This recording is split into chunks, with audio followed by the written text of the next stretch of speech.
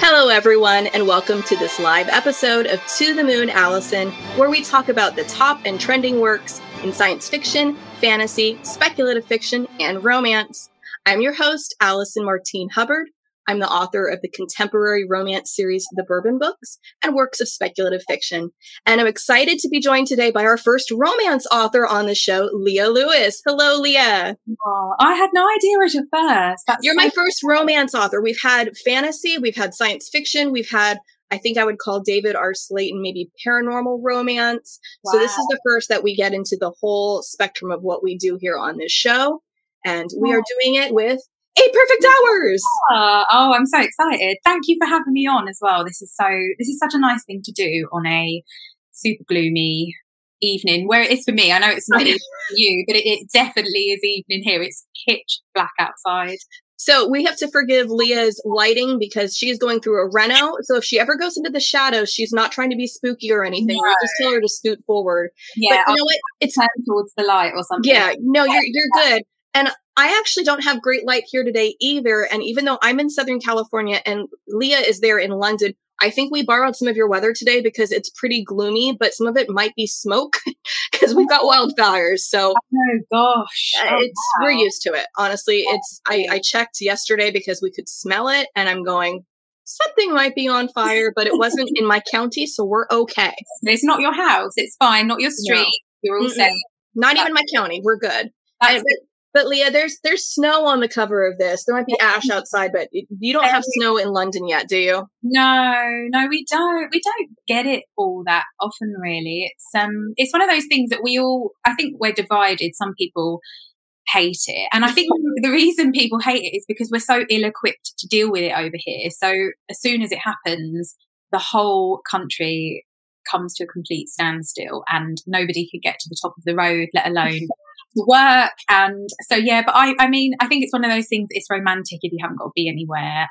If you can look at it out of the window and say, oh, it looks cold out there, I think that's quite a nice place to be. I'm gonna bundle up instead of and that's a great segue because 8 Perfect Hours starts with some very inconvenient weather that gets our main character stuck in a place she doesn't expect. Do you want to tell us a little bit about this lovely book? Yeah. So 8 Perfect Hours is about 2 strangers who meet when their cars are stranded on a snowy motorway, and they are both going to 2 very different things. One of them, Noel, is coming home from something, and Sam is on his way to the airport to go back home to America where he lives. And 2 people that would have never otherwise met are stranded beside each other. And Noel's phone is out of juice, and she has no way to charge her phone, and he offers from the next car to help. And so that's sort of where it all begins. It all starts to unravel with these 2 strangers, Noel and Sam, who are pushed together in kind of weird and sort of fortuitous, so I couldn't say that, circumstances. Yeah, fortuitous and fateful, perhaps, which plays a huge role in your book. And I will laugh because Noel is British and Sam is American. And Leah, you and I were talking a little beforehand how it's kind of funny because here in America, there are quite a few of us who have the obsession with men with British accents. And apparently there it's kind of reversed that you're like, oh, the dreamy American accent. Totally. Yeah. Sam is American. He is. Did Sam have any real life basis? Is there a dream actor you would cast as Sam? How do we picture Sam? I always worry about this question because it does change. But Sam, it usually changes for who I've got a crush on at the time, who I write. As well it should. Yes, exactly. I think everybody can relate to that when writing, especially when writing romance or just writing a kind of any book that's kind of got a sexy hero in. But I would say someone like Ross Butler for me is very, very Samish. But we talked about this a little bit before we came on, but he arrived as some characters do. And it's so frustrating because you cannot control who those characters are. Nope. You have exactly, and you probably know this all too well, that sometimes a character will walk into a room and you'll be like, oh, okay, fine, like you're in the book.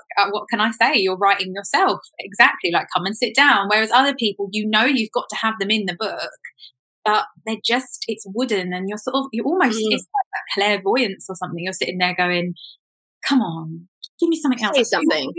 Say something. Who are you? What gets your blood pumping? Talk to me. And they're the hardest a lot of the time to nail. But some people walk into the room, and Sam was very kind of, at first I tried to make him sort of different than he was, and he fought you on it, didn't he? He did. He's like, no, sorry, this is not who I'm going to be, and I'm going to I'm just going to crumple up your ideas there, if you know what I'm getting at. Yes, exactly. That is exactly what happened. I was like, I want to make you a little bit more fun, and he was like, I'm very stoic and remote, and I like to be the strong and silent type. And I was sort of trying to go, yeah, but maybe you should be more like this. And, you know, I did try, and I look at earlier drafts, and I think I can see it was sort of like a bit of a battle, really, between sort of what naturally wanted to be so and, what I was kind of trying to force. But yeah, he was American when he walked into the room. So he showed you his passport and his little American flag. I'm like, all right, guess you're gonna be a foreigner. Fine. Exactly. You can stay if you must. If you must. Exactly. That's what happened. Well, and I laugh because I recently, with the book that I'm currently writing, I just recast who the male lead is because I couldn't get his voice down. And it was the silliest thing because the guy that I was hearing, he just wasn't sparking for me. And the person that I was hearing and seeing, I'm like, but he's too short. And how silly is that it matters? I'm like, I'm writing a fictional character. No one knows how tall he is. No one knows how tall he is, right? But in my head, it was based on an actor that I'm going, but my main character in this one, she's quite tall. This wouldn't work. And I had to just tell myself, it's fiction. I know. You're allowed to change things about him. He can be whatever I say he is. This is what I say to myself. He can be whatever. But sometimes, as he'll fight you on it. Yeah, you do. And you're like, no, you are 6 foot. But actually, you know what? I'm keeping him short. I've decided it's okay that he is not as tall as she is because there is no rule that says a man must be taller than a woman or that they have to have like a certain height differential. That's totally fine. And a lot of the time, it's not even about, like, I don't really go into great detail. I never, because I don't like it when books go into absolute microscopic detail, because what I find attractive and what I find kind of magnetizing about someone is not always what someone else does. And so I always try to keep it vague. And actually, I'm always being told by my editors, just a little bit more, just a teeny bit more. But I think, sorry. But I always do, but I always try to be quite vague because I think the chemistry is so much more important. And yes. And you can't almost articulate what that is. Like if someone was to say, how to write that, it's a bit like, I don't know. It's like an alchemy kind of. It is. It's those vibes, those feels. I mean, I think the number one thing that I'm always looking for in a romance, and whether it's a historical romance or if it's a romance storyline in something that isn't even a romance book per se, is those vibes and the way that those characters feel together. And you can't make a chemistry reaction of that very formulaic. It's going to be different every time. So it's like, you know it when you see it, but you can't necessarily say, okay, well, what you have to do is have them touching here and then wanting to touch here, and then sort of like, no, it's not how any of it works. It doesn't work. It just, and it's like the cutest kind of most natural, almost kind of sexiest bits of a book, I think, are those bits that just happen and someone says a snarky comment and then there's a snarky reply back and then that becomes a little bit of a joke. And it's all those little things that I would never, I mean, I am a planner. I plan meticulously, but there are always those things that I depend on, like, right, well, I don't know what this funny thing is going to be, but I know something will happen between them naturally on the page that will fill in the gap. But there are some things you can't plan, and you kind of learn that every time. I mean, I'm 4 books in now, and I've just finished my 4th today, and I feel that is today. Yeah. Okay, I'm cheersing you with my chai. So I shall cheers you with my water bottle. It's a very pretty water bottle, though. That's like galactically cute. This is what I bought to try and encourage myself to drink, because as I was saying to you earlier, but it's not working because you're not drinking it. Drink now, Leah. I know, exactly. Nothing works. I need to forcibly fed water, I think. But we have to set up an IV line for you to sit there. She's like, I'm writing, so if you could just kind of put the line in, but so I can still bend my arm and type, that will be fine. Yes, exactly. IV, and then maybe bring me a meal every so often. That'd be great, because that's why I said to you earlier, I was like just so tired, because you probably didn't eat today either. No, I had a little bit of pizza in a kind of, well, I've got time to eat a slice of pizza. It's just, I get into this very impassioned, and it's so slow. It takes me such a long time to get in that. I'm obsessed. I can't wait to be back with them. I just need to finish it. I have to wait for that to come, and it doesn't always come. Right. Well, someone's saying chai is much better. Okay. Yes. Laura Jacko was saying, I'm also terrible at drinking water. Chai is much better. And I was even thinking, Laura, of you earlier, because Laura does a Twitch stream, and one of her regimes on her Twitch stream is to make her drink water, because she forgets, and we're like, make Laura drink water. So wow. Well, there's no way to do that for authors, though. I don't know if you've got like a Patreon or something where we could be like, make Leah drink water. But like when they're just reading your book, there's no way to make you go back and drink the water now. I know. I literally, my boyfriend tries. He's always like, have you had anything to drink? And then I'm like, oh, I'm okay. I'm an adult. And then I think I'm an adult. You just keep telling yourself that, but you're like, yeah, dehydrated adult is what I am right now. I'm dehydrated and I'm ill, but I'm fine. But yeah, I always blame the books, because I don't, and it's something I'm really trying to get better at, but it's almost like a cliche artist that goes into their cave and makes this is mad and just can only focus on one thing, and then emerges like looking like something that just got trapped somewhere for weeks, and comes out saying it's done. That's what I'm like. It is finished. It's done. Yeah, exactly. I am now like half a woman. That's how I feel. But it's done, and I've still got to learn that I can't always plan, and I think that's something that I'm learning every single time. There is always a point in a book where I come to and I think, this isn't what I thought it was, and it's trying to be something else, and I have to listen to what this book is really about. And that happens every single time. So, yeah. I love that, though, because I am very much so a pantser, and I joke that I am. They say the nicer term for us pantsers is discovery writers. And it's that we're discovering the story as we go. And I have always said, if you gave me an outline, I would have a blank page, because I don't know what the story is until I go. Yeah. But my process is always changing a little bit, where I see glimpses, or I can see certain general points, or know, okay, this is where it ends, but I don't really know where we're getting. So I feel like nobody is one or the other in extreme. I feel like everybody has, like, they're somewhere along that gradation of planner versus pantser, and figuring out, okay, how am I discovering the story? And sometimes if you're open to those things, that's great. So I can't imagine somebody going, well, I'm sorry, the outline didn't say that. So this amazing scene I just came up with, I'm not going to type it. No. You never completely stick to it. And I really suffer with self-doubt. So for me, a plan is a kind of, it's like someone holding my hand. It's like past Leah, who says, I've got this great idea for a book. Here's what midpoint's going to be. This is how it's going to end. It's going to be a story about X, Y, and Z. And my initial reaction to that, and I thought it would, and I always talk about this, but I always sort of thought it would disappear once I had books out in the public domain and books in shops and things like that. I thought, oh, I'll be fine then. I won't have any doubt. But actually, it almost gets worse, because the pressure to, if someone loved your previous book and they're waiting for your next, you're feeling like, well, I can't match it. I might not be able to. I might disappoint them. And so I need really because I'm going to be moving to that stage shortly, which is I've got to write another book, and I really have this lovely idea that I love, but I need to trust myself, and I can't always do it. So my plan for me is, here is the book. And even on the days that you wake up and think, I can't do this, and you're crippled with fear, sometimes if I know, right, well, okay, you've got to write a conversation between character A and character B. You don't have to think about it. You just can write whatever comes out, and it's almost like, because I know what I've got to write, the fear will always be there, but it's a lot less than if I'm faced with a blank page and I don't know what I'm supposed to be writing. But having said all of that, my books always go in a direction. And I'm like, no, come back. Reel it back in here, book.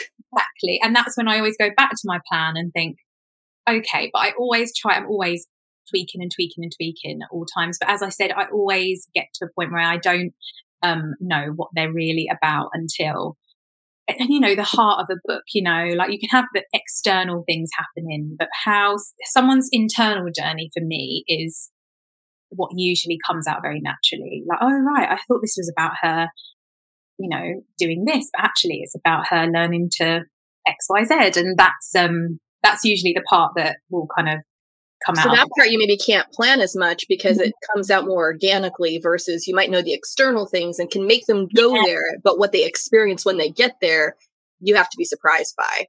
Yeah. I was laughing because Jennifer Ann Gordon posted down, she doesn't know what her books are about till about halfway through. Yeah. And that is very much true because I get her drafts as she goes, as far as not as she goes and reading them as she goes, but she tells me where she is. And she's like, I don't even know what just happened. And I just wrote a book about this, and that part's probably going to go somewhere in the editing. But yeah. I so relate to that. I so relate. Yeah. But I love that you have the hand holding of yourself. I love that you can be your own cheerleader that way to say, okay, future Leah, past Leah's got you. It's like your security blanket too, to wrap yourself in that outline and go, all right, stuff is going to happen and just keep typing and the characters are going to give you some more. So this isn't all of it. This is just your starting point. Right. That's exactly what it's like for me. Okay, I need you to tell me about Dilly. Sorry. For those who don't know, Dilly is the brother of the main character in this book, and he's quite a Dilly. So. That is the best name ever for him. I just thought when he was Dylan, he sounded a bit too cool because Dylan's such a cool, nice name. And then when Dilly came out of my fingertips, I was like, of course he's a Dilly. He has to be a Dylan yet. He will be a Dylan when he is an adult and he's grown up. And he's not there yet. No, he was another character that just went, well, here I am. Knew immediately who he was and wanted immediately to shake him and put a rocket up his backside in the way of, please, like, step up. And I found him really frustrating to write because, again, you can try, in the beginning of the book, I made him a little bit more, just a little bit more kind of responsible. And again, it just didn't work. I thought, no, he doesn't want to be. He's a child. And no one's making him. I mean, that was the big thing. And I've had people read some of my books and go, oh, I was frustrated with your characters when, and he was my big frustration, and not so much him because I know people like that. Yeah. And it's not about they won't step up, but it's that nobody's making them step up. Yeah. So first off, is there a Dilly in your life? And do we need to go put a rocket up something for them? Thankfully, no, but I think we've known a Dilly. And actually, it's one of those, again, the kind of weird thing of, I never really know. I always think it's complete, and it is fiction. Of course it is. I have never been stuck in a traffic jam and got talking to a hot stranger. But it's like, as I write, I think this is completely external of me. And then I read back and think, I wrote about loneliness because I was feeling lonely last year. Or I wrote about mental health because I was struggling with it at the time and didn't realise. It's always in hindsight that I see. And I think with Dilly and Noelle's relationship, I mean, my relationship with my brother is nothing like Dilly. He's like, I would like a disclaimer on the front of every book saying that this is not related to me. Exactly. I'm not like that. People ask, how dare you? I know, people would ask, like, is this based on you? And I'm like, absolutely not. No. But I was having this sort of, I think I've got 3 children, and when you have kids, it makes you sort of look at your childhood and also your life and, oh wow, like I am actually a grown up now. And by default, because you're like, well, if I'm your mom, yes, I'm the adult in this situation. Yes, exactly. I'll sign the permission slip because I guess I'm the one who's supposed to. Exactly. Right. And I feel like that a lot. But I think when you're the eldest, and I'm the eldest of my brother is younger than me, there is a matriarchal thing that goes on with older, well, not always the older children, but there's always a child in the family, especially if you're an only child as well, that it's matriarch vibes wherever you go and people lean on you. And I have always felt like almost like a matriarch in my family because I am the oldest daughter and I am the kind of type A. I like everything organized. I like to see everything. Whereas my brother is very laid back. He's the opposite. And that sort of, I think because I didn't get to see them because of lockdown, I was thinking a lot about my brother, thinking a lot about my mum and my dad. And I think that's kind of what Noelle and Dilly represent, that matriarch of the family thing. And Dilly is that person that you think, hang on a minute, I wouldn't be able to get away with that. Nope. Can he? Yeah. And I think everybody knows somebody like that that's like, well, you might want to do that, but actually the rest of us are out there having to get on with it. And that is, I think that's what Dilly represents. There is not a Dilly in my life, but I think everybody has known a Dilly.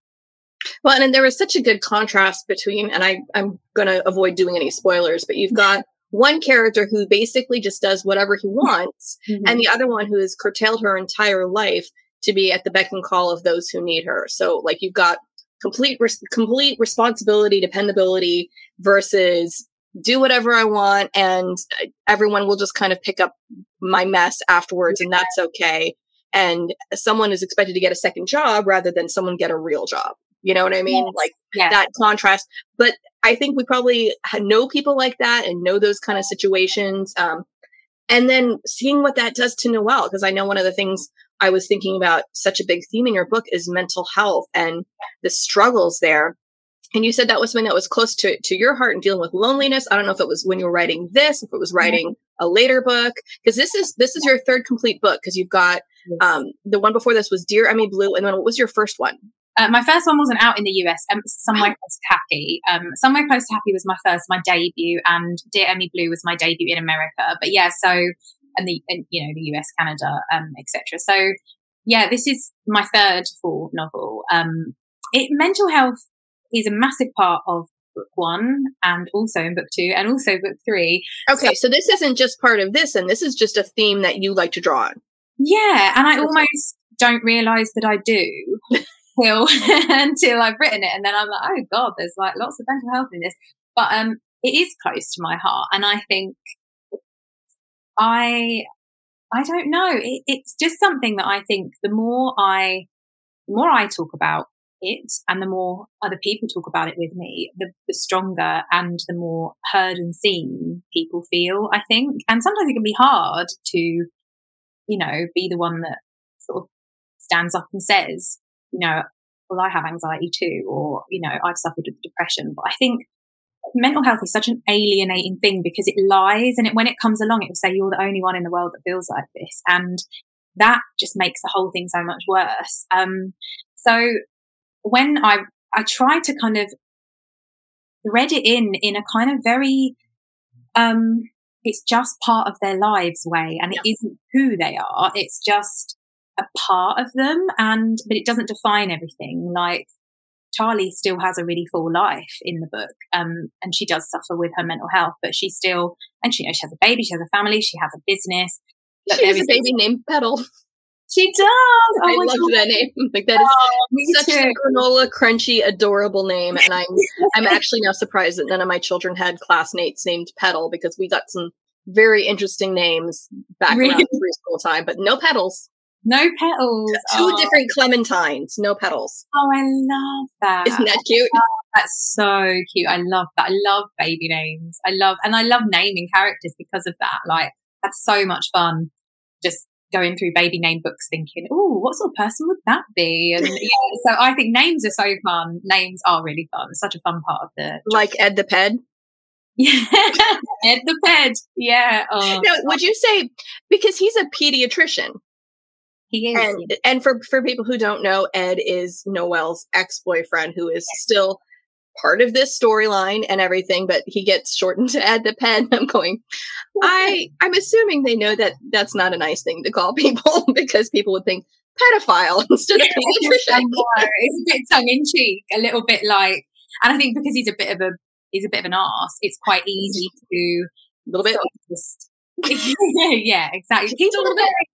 People are very on the fence about it. I get mixed messages. I get some really, yeah, I do. I get people just like, he is just the worst, and then I get people say, I know someone like Ed, and he just thinks that achievement is how you get love and how you get acceptance. And it's one of those things that we've all kind of fallen in love with an Ed at some point, and then actually taken a step back and thought, they're not actually all that good for me. So yeah, it's Ed is actually based on a very, very cocky pediatrician that I met once.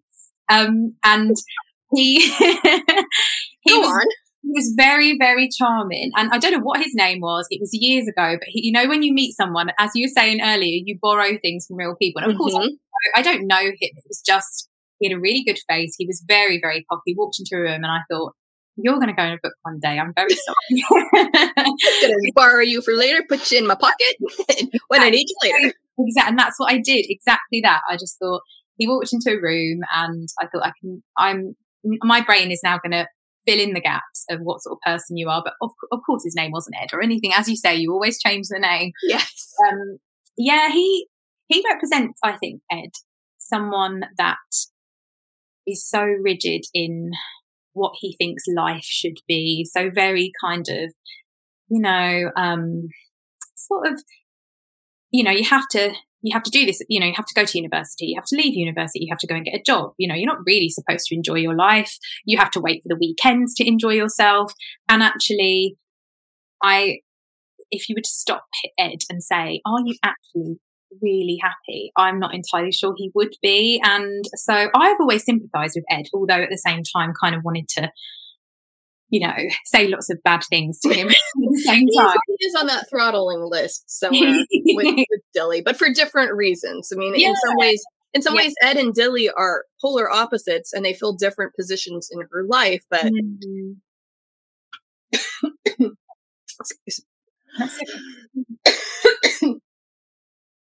gonna blame the chai. Okay, I will talk. But I think we all have those people in our lives who, as you say, sort of hold you back in different ways. And Ed holds Noelle back because he's constantly telling her who she should be, and Dilly is always kind of telling her what she could be if he could only step up. So they're all kind of obstacles, really, and how we all know people that have been in, your life from day one, and 10 years down the line, you think, hang on a minute, like this. How did I get you here? How are you still? And should you still be here? Exactly. Which is funny because one of her other friends, Charlie, who it took me a minute to realize was a girl, she asked at some point, like, am I still me? Am I still the person that you brought into your life? Yeah. And I thought that was really interesting because I don't know how many people have the vulnerability to say that to their friends. Like, am I still the person that became your friend at this point? Because so many of us, we have friends that they kind of come alongside us and then they're just there like a barnacle. And sometimes it's a good barnacle and a supportive barnacle. And other times it's like, well, I've kind of dragged you through with me through life, but have you been weighing me down, or are you part of my journey and you're just kind of part of the landscape now and I'm used to it?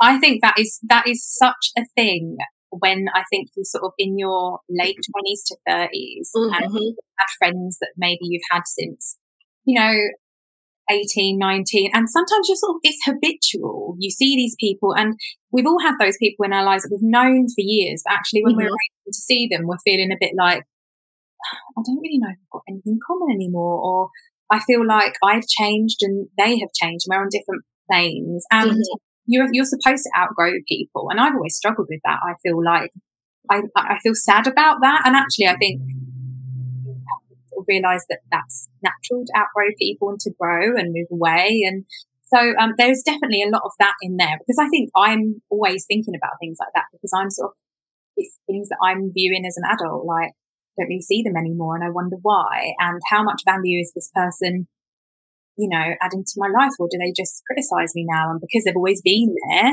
you kind of just, you just take it. Yeah, you take it like a barnacle, exactly as you say. They're just there. Or they think they have the right because they've known you long enough that they have some kind of authority over you, when it's like, no, and my decisions aren't necessarily your decisions. Yeah, exactly. And you're not, and as you say, like Charlie says, am I still the same person? Because I think identity, you worry about that as you get older. Like, I might change when these big things happen to me. Like, I might change when I get married. I might change when I have children, or I might change when I move to such and take this job, say if I turn into this person. And I'm always sort of thinking about my identity still, even now. And I just think that that's what Charlie's kind of symbolizing is, I'm not losing me, am I? Because I've become a mother. And yeah.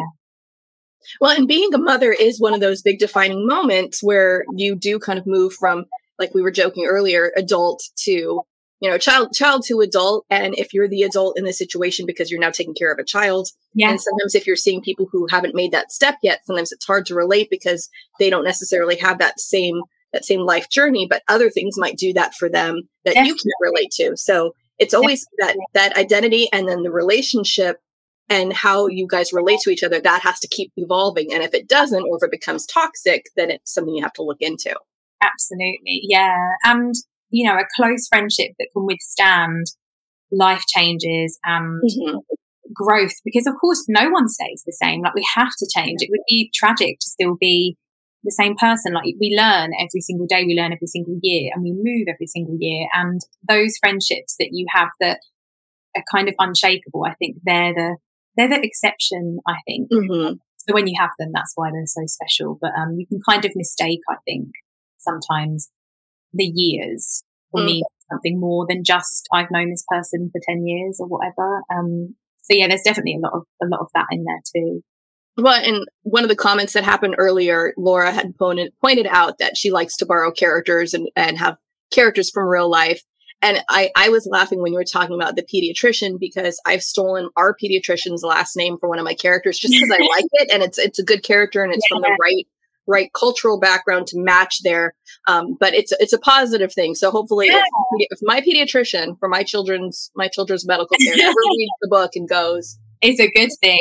Hey, that I'm like, no, it's good. I promise it's good. I would never steal a last name unless it's a positive thing. Oh my God, definitely. Like it's like an honorary little plaque I'm giving them in the book. I love you. I love that. It's such a nice thing to do. It's such a nice thing to tell people. Like with Dear Emmy Blue, my friend, she's in France a lot, and so I was constantly, because there's a lot of France in that book, and I was constantly texting her, like, if you were to go to lunch, where would you go and what would you eat? And I didn't just want to give her thank you in the back, so I put loads of little Easter eggs throughout the book. Oh, I love it. Yeah, she was texting me like, oh my God, her son's name was in there and her job, and it was so lovely. It was such a joy. So yeah, I agree. It is only ever a good thing, always a good thing. Well, and I generally, if I'm stealing from somebody and it's not necessarily positive, I will definitely change things and be like, they can't prove that they were in any way the inspiration of this character, because I've changed all the identifying things that could get me sued. So that's exactly. We're not. I'm sure it's fine. We disguise it well. And I was just laughing because one of the characters in my Bourbon Books series, who she's not a villain and she's actually a very loved character, but is kind of seen as sometimes borderline brain dead at times, her name is Laurie. And Laura's like, that's awfully close to my name. I'm like, it's not related to you, I promise. Has nothing to do with you. Written from somebody I knew long time before, and her name was similar to yours, but that's not the point. But it's seriously not her. But she does a really good Laurie Sunkist impression, so we make her do that sometimes. Like, if you ever want to cosplay as a blonde, we can do that. Wow. Yeah. Because she's not a blonde, but she does a lot of cosplay. So this has now been released in America, but you were telling me earlier that it came out earlier in the UK and has an orange cover. So if anybody's watching and is looking for this book in UK bookstores, you're looking for the wrong cover. If you're looking for the light blue and pink, it's orange, you say, and so we should be looking for a pumpkin. It's hot pink and orange. So the background is orange and the writing is hot pink. Very nice. Still an hourglass on the front. So but yeah, they were released at different times. Oh, Laura's saying you totally base Laura. She's on to you. She's like, you cannot deny it. It's like, I will deny it till I die. Well, and I love, you were talking earlier about the details. And one of the things I love about this cover is you've got kind of a very simplistic, let's just say minimalistic look of our main characters there. If I can get a little closer, you can see there. So you can kind of fill in whatever man more or less fits under that little beanie cap there, rather than have to be like, well, here, this photograph of this actual person is telling you who you're supposed to picture.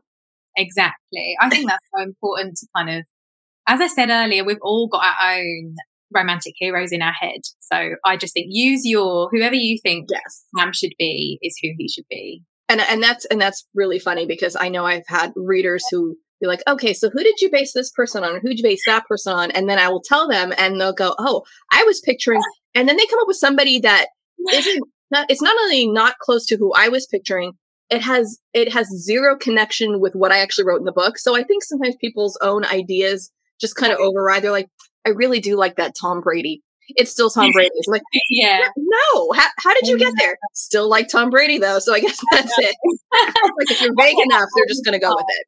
I get that all of the time, and I'm always like, really? I'm always really surprised. But I don't, that the reason I write is for people to have this, escapism and joy, and so it needs to work for them, and that's why I don't ever go into too much detail, because I don't ever want to be kind of pushing against the reader, like, he looks like this, and they're like, no, he doesn't. I don't want to be tussling with them. So I'm like, you decide. I'll give you a little bit, but you can fill in the gaps. Fill it in with whatever floats your boat and just go with it. Well, can you tell us about the one that you're writing now, or that you finished today? Oh gosh, God, that book has put me through the ringer. It really has. Oh, I mean, no, yeah, oh God, don't. I don't think I've been very nice to live with. I've been very, very, very emotional, bit moody. Haven't been drinking your water, haven't been eating your food. I know. What's wrong? Those would probably help. I mean, like, I know it's kind of trite, but I mean, mental health is something that's hugely important to me. And if you are seeing some kind of therapist or getting medication, those things are important. But they always say basic things like, get outside sometimes. Maybe eat food that makes you feel good. Drink your water. I know. And I'm missing coffee counts. Yeah. I always think, does coffee count? If coffee counted, I would be absolutely fine. But yeah, you're right. That it's always the basics. And I'm always a little bit like, oh, that won't help. And it always does. It always does when you're eating properly, when you're treating yourself kindly. I think sleeping properly. Sleep. Oh my God, amazing. Like, as soon as you've got a good sleep habit down, I think creativity soars, everything does. So yeah, I will be I think I'll be getting back on the straight and narrow now I've finished my book. But yeah, it's about someone who recently lost her husband, who is a musician, and she can't bear to play piano anymore and work, because she was a professional musician. So she busks at a public piano in a train station. And that's what she does every Thursday and Tuesday, every single week. And she doesn't think anybody's listening to her. And then one day someone starts leaving mystery piano music, and they were only songs that her husband knew. So it's a mystery, and that's a heartbreaking premise right there. Oh, thank you. Oh, thanks. Well, I'm glad to get that reaction, because it's weird, isn't it, when you sit with an idea for so long that it almost loses its magic a little bit, and because you sit with it for a whole year. But I'm really proud of it, and I really, really have enjoyed it. Although it has put me through the ringer, it's kind of made me a better writer, and I think that's all you can sort of hope for with each book, is that you get better and better, and kind of you go deeper and deeper. So but yeah, that will be out next year. I'm not entirely sure on the publication date yet, but especially if you've got like UK and US dates, and I mean, it's something that I didn't even realize until I became a published author myself, that dates for where we're releasing things isn't always the same. Like, it's a book. Why should it be any different here? It may not even be. It may be released at a different time. It may be released in a different genre. Like, there are books where it's like, oh well, there it's fantasy, but over here it's historical. I'm like, what? No, huh? I know. So I think in Spain, because I have I get quite a lot of readers in Spain, and I found out that I was I think it's YA over there. Which I do sort of see, because there's a lot of YA. There's threads in my book, kind of teenage years. But you're right, it is weird, and sometimes you don't know that they're coming out until they're out when you have Florida deals, which is just so weird. Yeah, I just suddenly get tagged in loads of things and languages that I've, would never be clever enough to speak. Okay, but the one in Spain, is it a UK? Is it the same as the UK version, or is it in Spanish? No, it's in Spanish. So yeah, it's amazing. Because I know that there's quite a few people who are like UK and will go have like their vacations in Spain. So I was just thinking, okay, so is it just a lot of folks who are from the UK who now live in Spain? But no, you're actually reading Spanish. Yes, a Spanish translation. So lots of people from in like Spanish speaking. So I have a lot of Mexican readers as well, which is amazing. So yeah, I was lucky that Emmy Blue, my second book, or first in the US, was published in quite a lot of languages. So that's amazing for me. It's just a total honor to get fabulous. all these amazing languages. Just, yeah, beautiful. Very cool. See, I would be like, okay, I would want to try to learn another language by reading my own book translated there. Like, well, I knew what I was trying to say. Yeah, I mean, it's probably a good way to learn, because you get sent some. So as soon as it's published in another territory, you get some through the post. And I always stupidly open it, like as if I'm going to have any idea. But it's lovely to be scanning the pages and then you see something and you're like, oh, I know what that says. I know where I am in my book. Yeah. Oh, it's lovely. Yeah, it's really fun. Well, and I joke, I just finished watching a show on Netflix that was all in German. And after 3 seasons, I'm like, I still can't speak or understand any German. It has not helped at all. I would so love to be able to speak another language, but I just can't. I'm Greek as well, and I never got taught Greek. So my family all taught Greek, like my extended family, but my dad speaks fluent Greek. He just never really taught us. He didn't bother teaching you. You're like, he did try, but you know what it's like when you're a kid. We were like, oh, we're not learning anything. Like, we're off to play. See ya. And then I got to 34 and was like, I really wish I'd listened. I wish I would have, back when my brain was a sponge and could have soaked up that other language much easier. Exactly. Now, not so much. Is Leah a Greek name? Because I was going to say it might be. I feel like I've seen that as a Greek name before. Yeah, it's a shortening, but mine actually is, like, I was christened and it's on my birth certificate. It's not just Leah, but so it's just LIA. But it can be sort of taken from lots of longer names.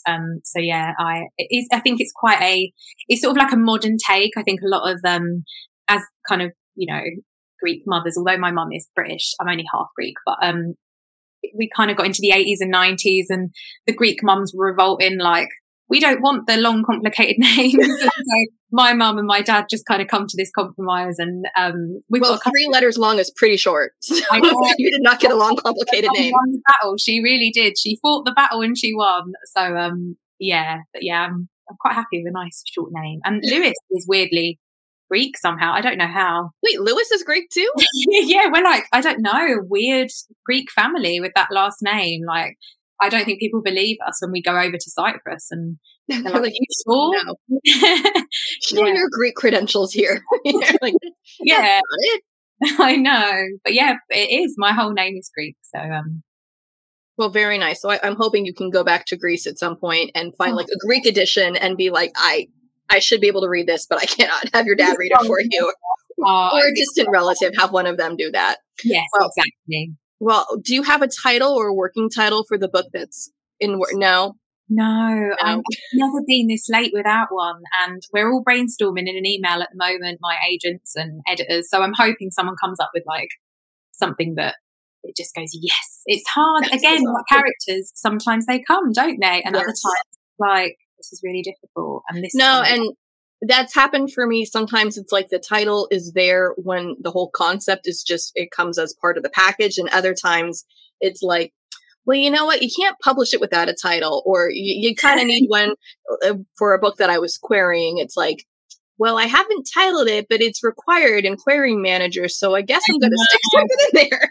I know. I'm going to have to. Something. I know. It's hard. It's really hard to come up with a title sometimes. And I think this is one of them that's going to be hard, but we'll have one soon, I'm sure. You'll have one soon, and it'll be beautiful. And I wonder if there's going to be one of the words starts with E, because if Dear Emmy Blue and then 8 perfect hours, I feel like one of the E's should start with, or one of the words should start with the letter E.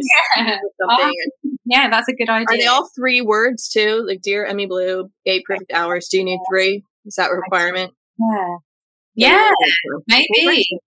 maybe that's something to chew on, I think. Yeah. We'll figure it out. We will. Well, Leah, this has been fabulous talking to you. I'm sorry I coughed at you. I'm going to blame the chai and the cold I've been getting over. It wasn't COVID. We had my kid tested. Just good. Yeah. I know. You're going to be vaxxed very soon. I'm already vaxxed, but doesn't mean I still won't get a cold. But thank you so much for joining us today. And I just want to thank you and everyone who's been watching live or will be watching the replay later, thank you so much. And we would love for everyone to come back and join us on December 7th when we have Jenny Holiday, author of Duke Actually, joining us here. So I go from no romance to 2 back-to-back romance authors. But I mean, it's the holidays, and that's when you need romance. Yeah. That's the time for romance. So I'm excited for that. And this has been a copywritten podcast of Authors on the Air Global Radio Network. I'd like to thank our producer, Roman Suritan, and executive producer, Pam Stack. Thank you, everyone, for watching, and we'll see you next time. Bye.